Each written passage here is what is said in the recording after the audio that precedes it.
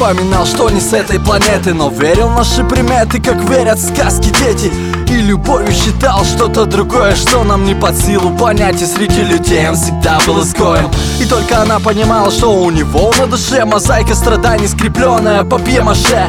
Они из разных миров, как океан и солнце луч, но подходили друг к другу, как замку ключ.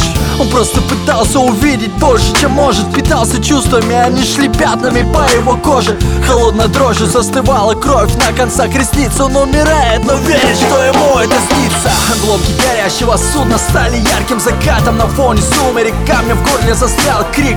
Пламя жадно съедало все, что осталось. Надежда капала на пол, лишь присак, как с ядовитого жала. Обломки горящего судна стали ярким закатом на фоне сумерек. Камнем в горле застрял крик. Пламя жадно съедало все, что осталось. Надежда капала на пол, лишь присак, как с ядовитого жала. Она стояла у причала, провожая взглядом с отчаянием часы, что неумолимо кончались. Еще один день, и этот корабль отчалит навсегда. Навсегда прощай, она останется один на один с прошлым и будущим. Вопреки настоящему шло время.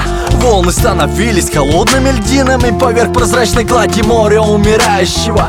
Наедине с пустой комнатой угрюмая, словно туча, ее душа испарялась в смеси горючей. Среди полных улиц манекенов и чучел. Доза замедляет время, но после сутками мучает. Обломки горящего судна стали ярким закатом на фоне сумерек. Камнем в горле застрял крик. Пламя жадно съедало все, что осталось. Надежда капала на пол, лишь присак, как с ядовитого жала. Обломки горящего судна стали ярким закатом на фоне сумерек. Камнем в горле застрял крик.